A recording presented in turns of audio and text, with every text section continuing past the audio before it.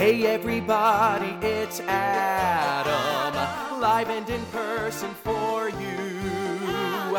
Hey everybody, it's Adam, wonder who he'll interview. I am so excited to be at the Gospel According to Heather press event, and today I get to speak to my friend Lauren Elder. Hi, Lauren. Hi, Adam. It's so good to see you. It's so good to see you. Oh my gosh. So I have to ask you, first of all, what made you want to be in the Gospel According to Heather?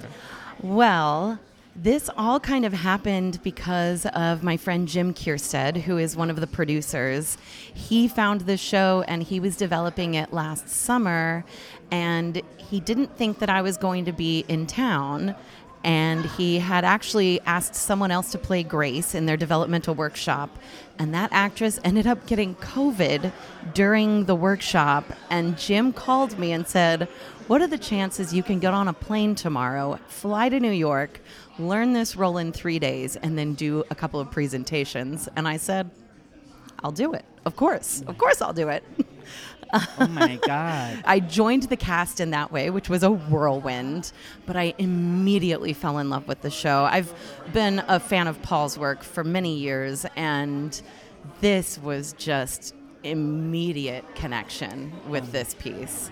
So I'm overjoyed to be back with it. And what do you relate to most about your character and the show in general? Oh, that's a really good question. I think with the show is really the overall message, which is spreading love, not getting bogged down in all of the crap everywhere else, and just spreading love, focusing on that. And that is something I try to do in my life.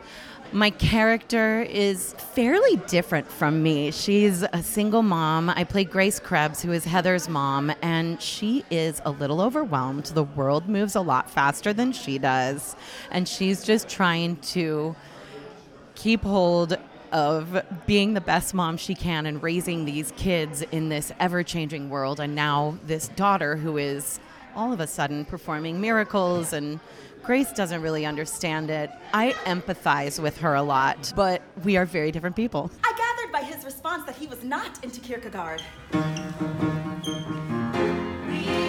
in a middle-class neighborhood. We thrive in a middle-class neighborhood. Why is her life so misunderstood? Sharonville, Ohio. Sharonville, Ohio. Sharonville, Ohio. Culture and tradition. No one is below us or above suspicion. Sharonville, Ohio, where life is poetry. Or more specifically, a hellish nightmare for a girl of 17. Sharonville, Ohio, everyone is welcome. Sharonville, Ohio.